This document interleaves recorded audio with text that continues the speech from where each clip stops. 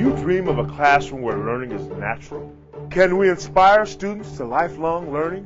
What exactly is the purpose of an education?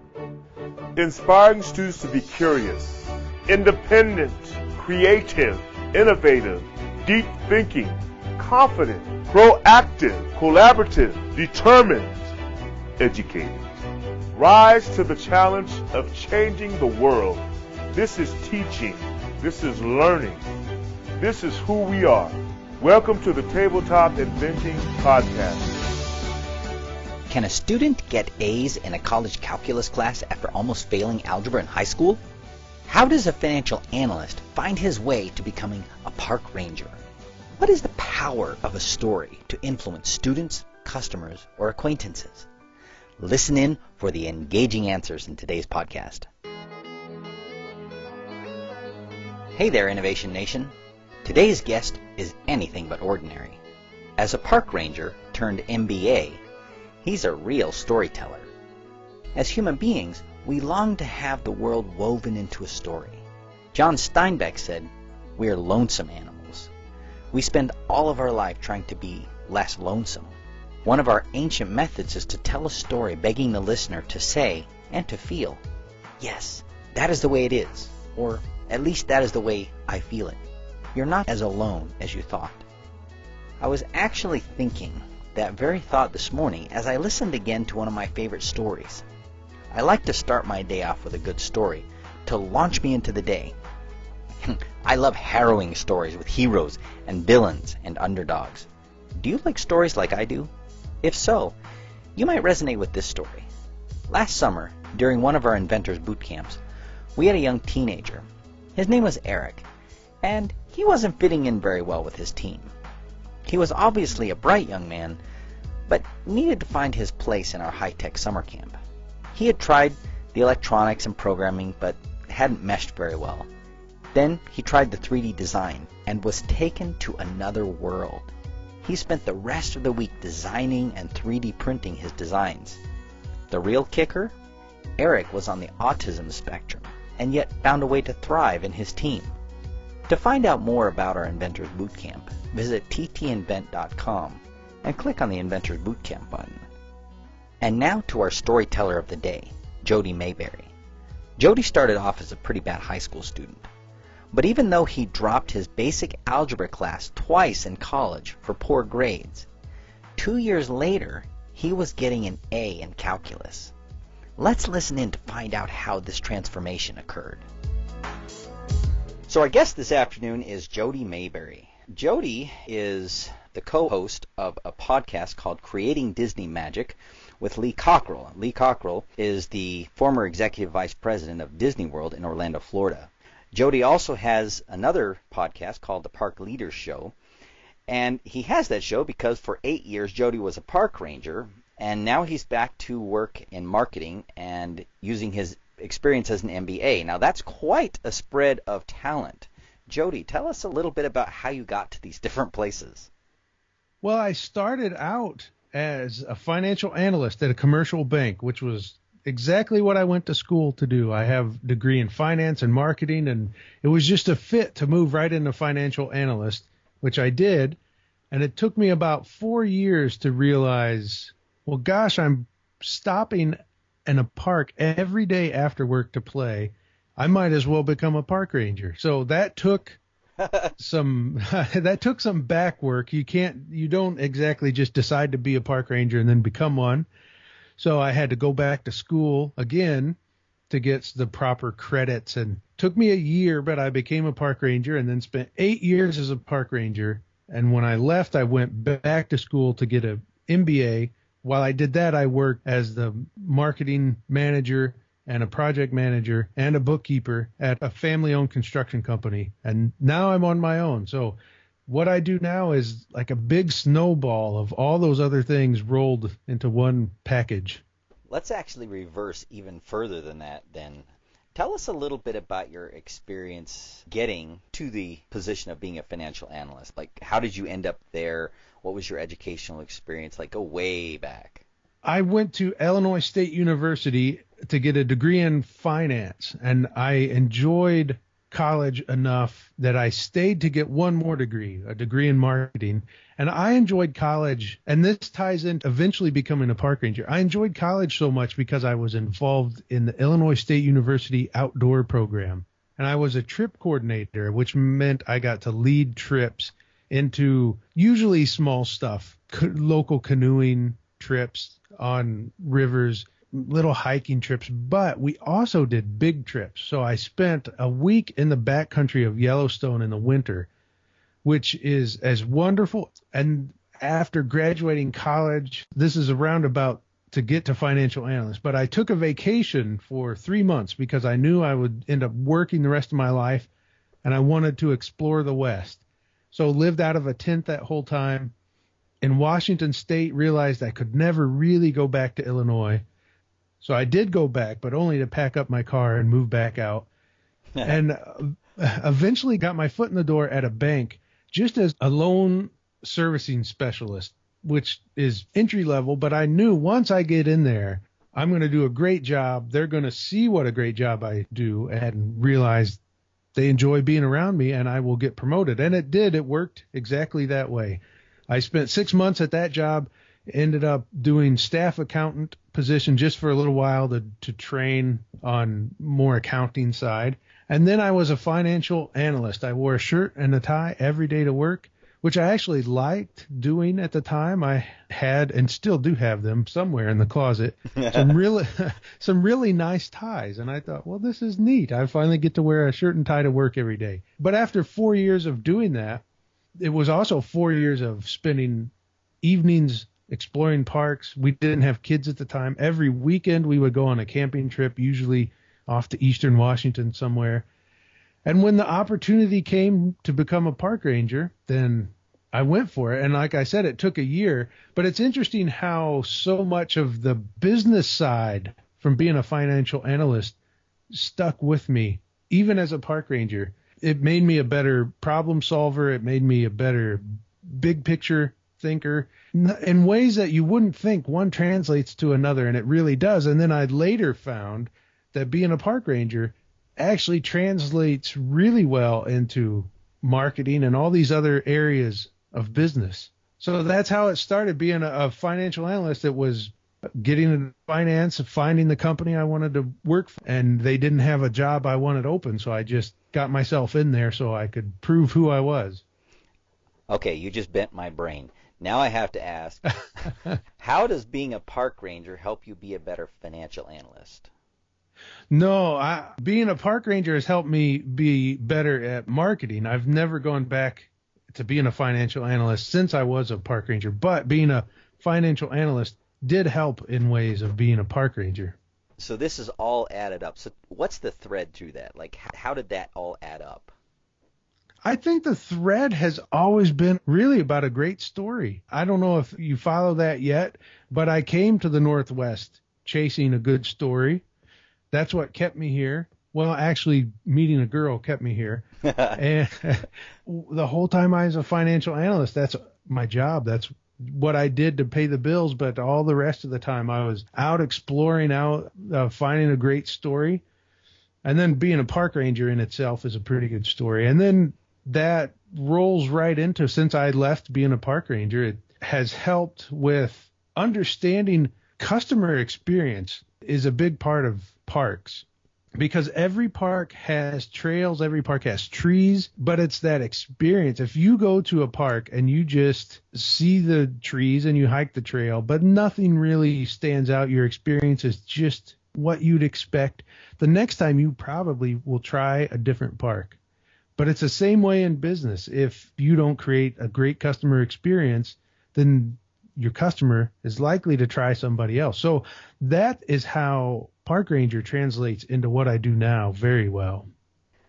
So for our audience, and I'm familiar with the idea of stories as a way of helping customers understand what you do as a company and to enhance your marketing, but why don't you tell us a little bit, like flesh that out a little bit so our audience can understand that?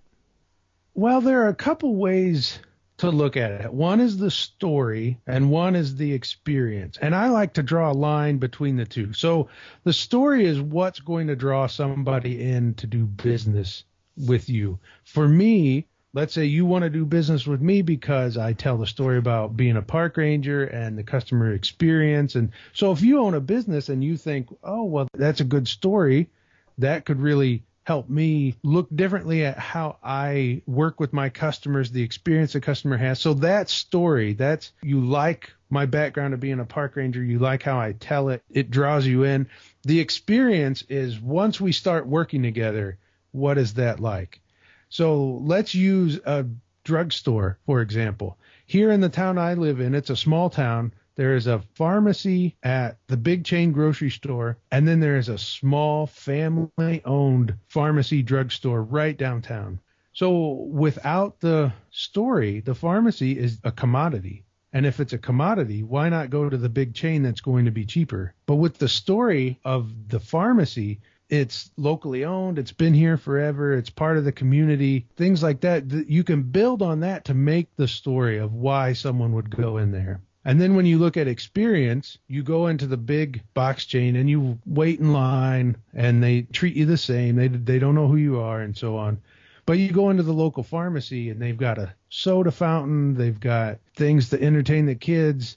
They sell other stuff as well, but they know your name. They likely have seen you a few times. They say hi. They call you by name. All of that is part of the experience. So the story helps draw people in. It helps people connect. It makes people want to do business with you the first time.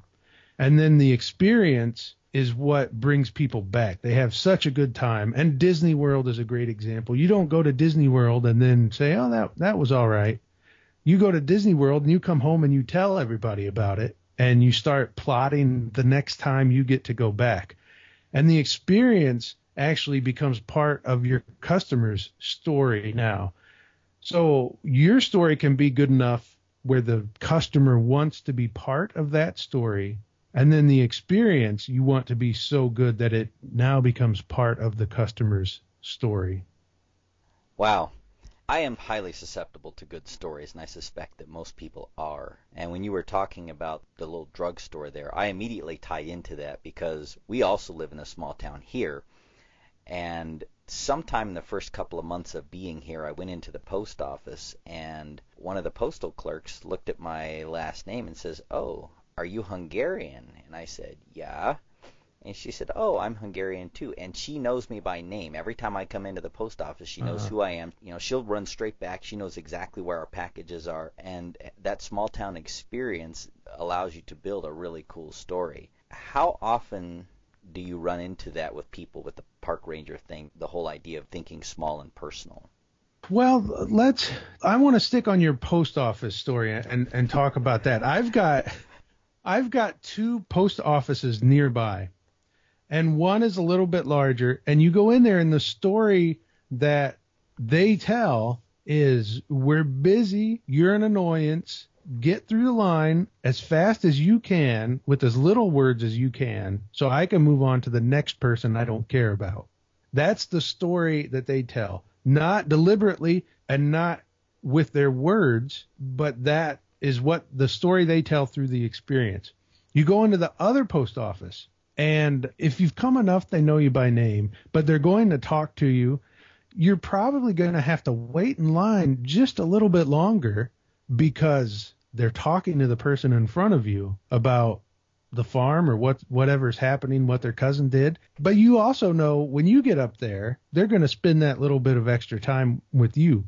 So that's the difference. It's the exact same product because it's two post office, and you can choose to go to either one. They're close enough where you can go to either one, but you're going to go to the one that gives you the slow, the personal, the more in touch with customer. You're going to go for that experience unless you don't care about that at all. And your only concern is moving through line as quick as possible. And you don't care if they're rude because you're going to get through line 2 minutes faster. Well, then you go to the little bit bigger post office. So how important do you think that is, that personal touch, that storytelling of I know who you are in a business? Well, I think today it is more important than it's ever been because we swung quite a ways in the other direction. We moved towards technology and everybody is stuck in their phone, and people aren't paying attention to people, and corporations just got bigger, and customers started to feel like numbers, and they don't care. And that's why it now matters, because people realize we've swung so far in that direction. I don't feel connected to the people around me. I don't feel connected to the businesses.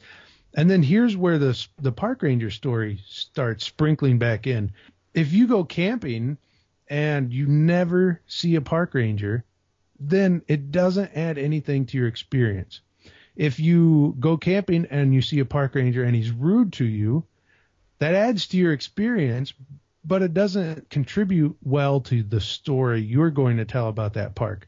But if you go camping and the park ranger comes by your campsite and he scratches your dog's ear and he talks to your 5-year-old son about hiking and tells you a couple of sights you can see in the park, well, the family's going to remember that. And when it comes time to go camping again, they're going to choose that park. And that's the same way businesses can look at interactions with their customers. You know, we've actually got a park just like that, like 20 minutes up the road from us. We live on the backside of the San Gabriel Mountains, and there's a little camping area up there called Table Mountain. And it's just close enough that when we need like a mini vacation, we just, go up there and pitch a tent or drive the RV or something up there. And the lady at the front who does the check-in, she comes by and checks to make sure that, you are not parking out too far. She's got all the same duties that you have when you're in that position, but she always does it with a smile. She's always really flexible, and she was really helpful the last time we were there and helped us actually find out something about scheduling that we didn't know. And now it's much easier for us to get a spot up there because she told us about a little tip and a secret about how to get in and get good spots and stuff. And it's that little touch that has really made that place a place that we want to go back to. So that I totally understand that side of the story, particularly for the park ranger side. And you know what she did, whether she meant to or not, is she made you an insider. And when you feel like an insider to that park, or if you feel like an insider to a business, you are very likely to return. Oh, that was awesome, Jody. I think you just gave me like a big secret of things that we can do here, because we actually want kids to feel like that. In our business, we work with kids and teenagers and help them learn how to become unafraid of technology and how to use it to spark innovation and creative ideas. But we want kids to make it their own. But if they could feel like they're an insider, that immediately gives them a feeling of confidence, which is one of the things we're trying to communicate with them. That's good. That's really good. So let me shift gears just a little bit. Quite a few of our listeners are educators and parents interested in education. Tell us how you ended up in college. What was that experience like? Did you always know you were going to college? I did not. I honestly was an awful student in high school and had no ambition to go to college. I kind of like photography, though. So I thought I might go to do something with photography and realized, no, that's not going to happen. But I had a business teacher that I liked. Jill Warren had such an impact on me.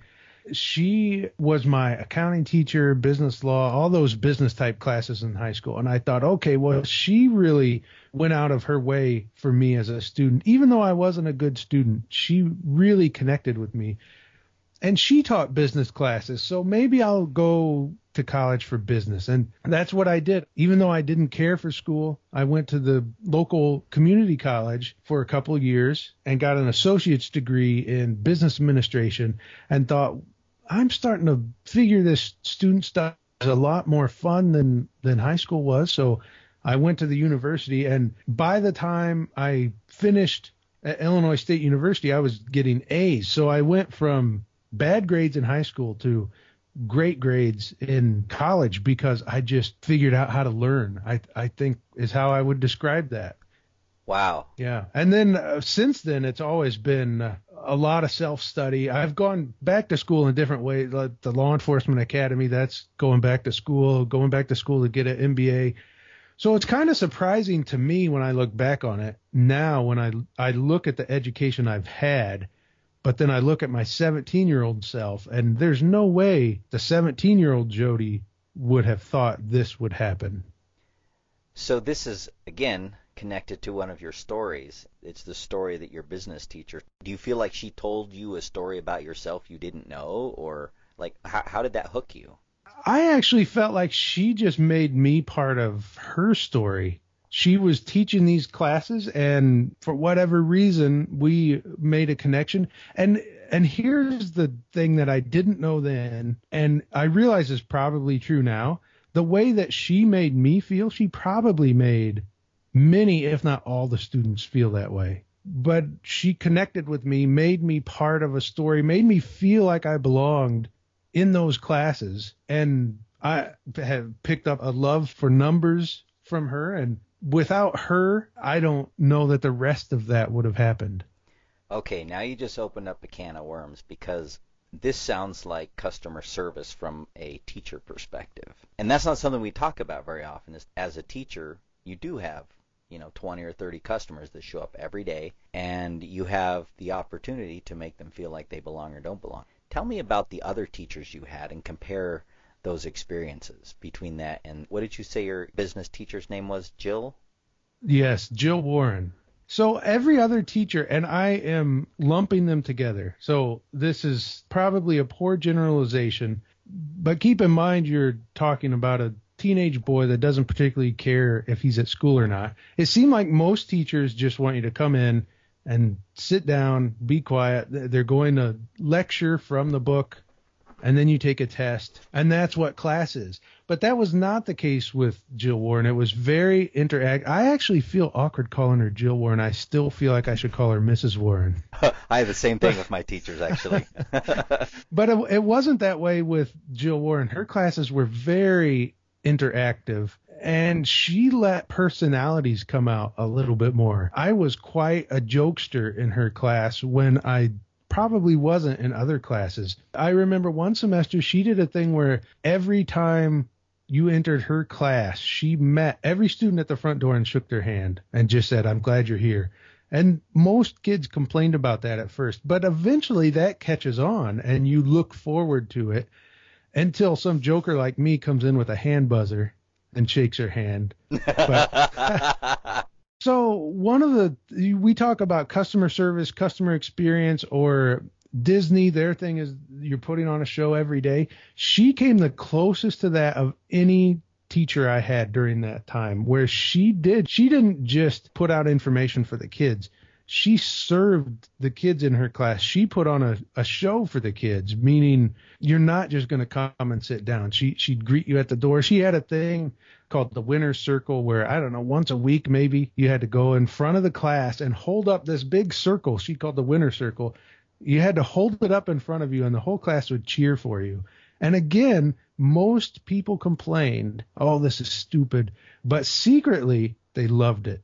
And I think that's part of it. Going to her class was a story. It was part of your story because she was serving you. She was making you feel like you belonged there.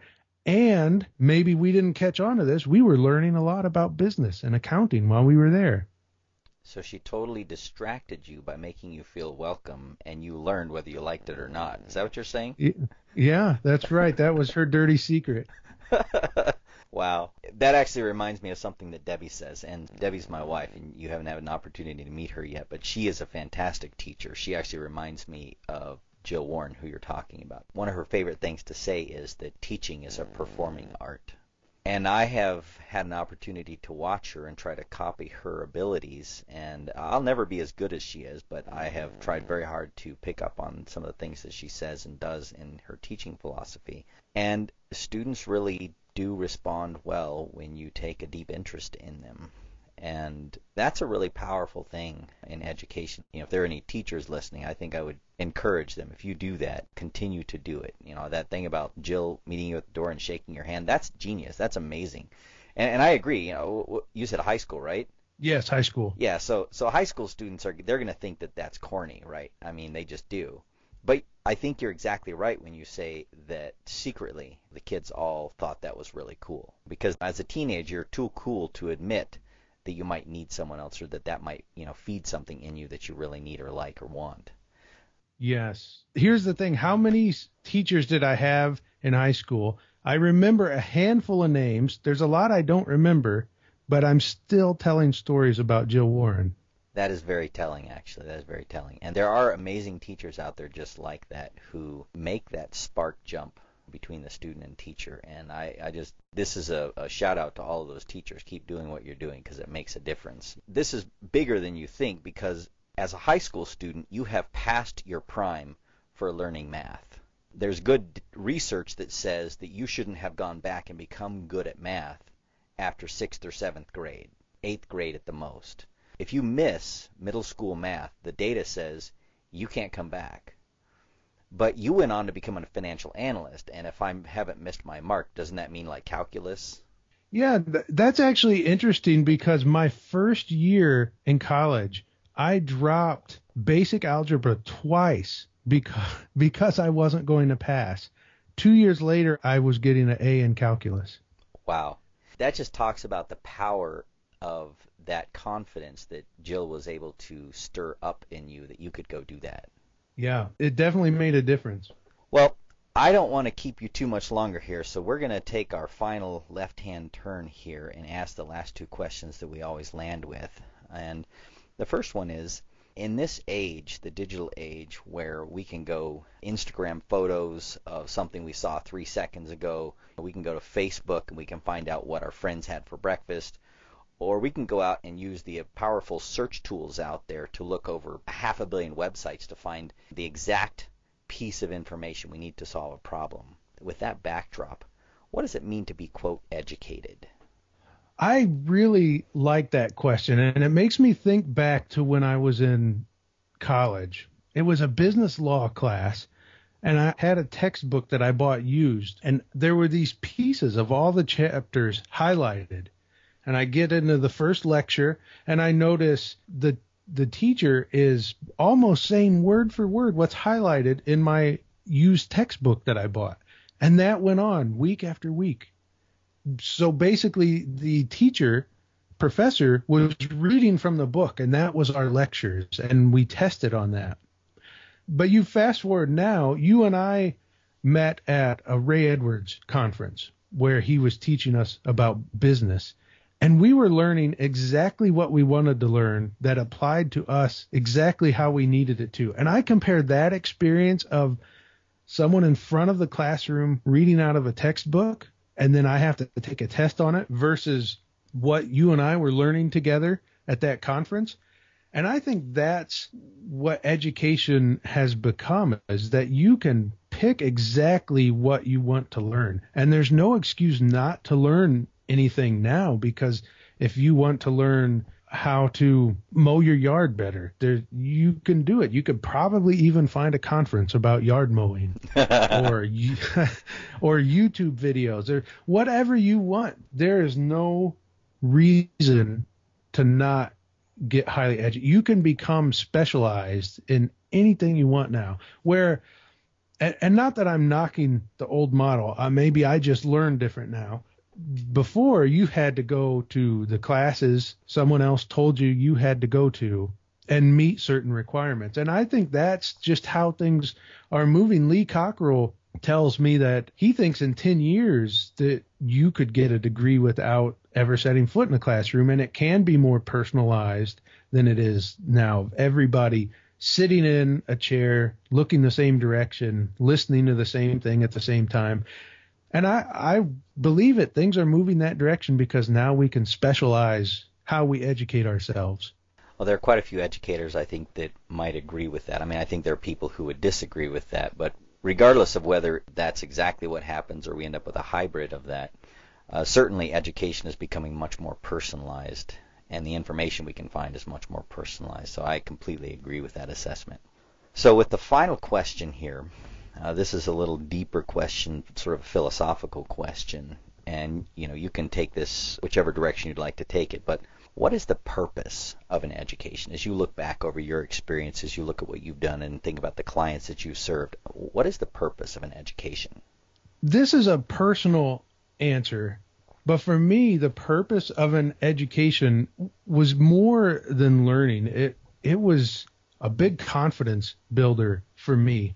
It's opened doors. It's made me believe I can do things that I may have not had any business figuring out how to do, but once you realize you can learn, then you can get an education in anything because you figure out how to. And I used to not be a fan of math, but I tell kids now how important math is, even if you never use, because you'll hear kids say, well, I'm never going to use this again. Maybe not. Maybe you'll never have to figure out how many cars pass through a stoplight from which direction in 30 minutes. But what you will use is the problem solving that you had to use to figure that out. So to me, that's what the purpose of an education is. It's a confidence builder, and it teaches you how to solve problems. That's a perfect answer. I think we're going to wrap right there before you and I spoil it. Thank you so much, Jody, for taking time here on our podcast. I'm going to ask you to stay for a couple of minutes afterwards, but what's the best way for our listeners to get in touch with you? Well, the best place to find me is my home on the web, which is jodymaberry.com. And you can also find me on Twitter at Jody Maberry, and reach out, say hello, ask a question. Maybe we'll talk about squirrels. Yes. Thank you so much, Jody. Thank you. If you've been enjoying the conversations and insights here on the podcast, share it with a friend. Great ideas demand to be shared. You can also help fellow parents and educators by subscribing to the Tabletop Inventing Podcast in iTunes, leaving a rating, and writing a review. If you use Android, subscribe, leave us a rating, and write a review in Stitcher. Links to subscribe can be found at www.ttinvent.com/podcast. Contact us, and we'll think through the comments and answer your questions here in the podcast. And be sure to let us know if you'd like a shout-out or to remain anonymous. You can share your comments and questions at www.ttinvent.com/podcast or by emailing us at podcast@ttinvent.com. Let's discuss your thoughts and questions. Join us again next time when we will again seek to answer the question, what is the purpose of an education? And as educators, how do we awaken the inventor in each of our students?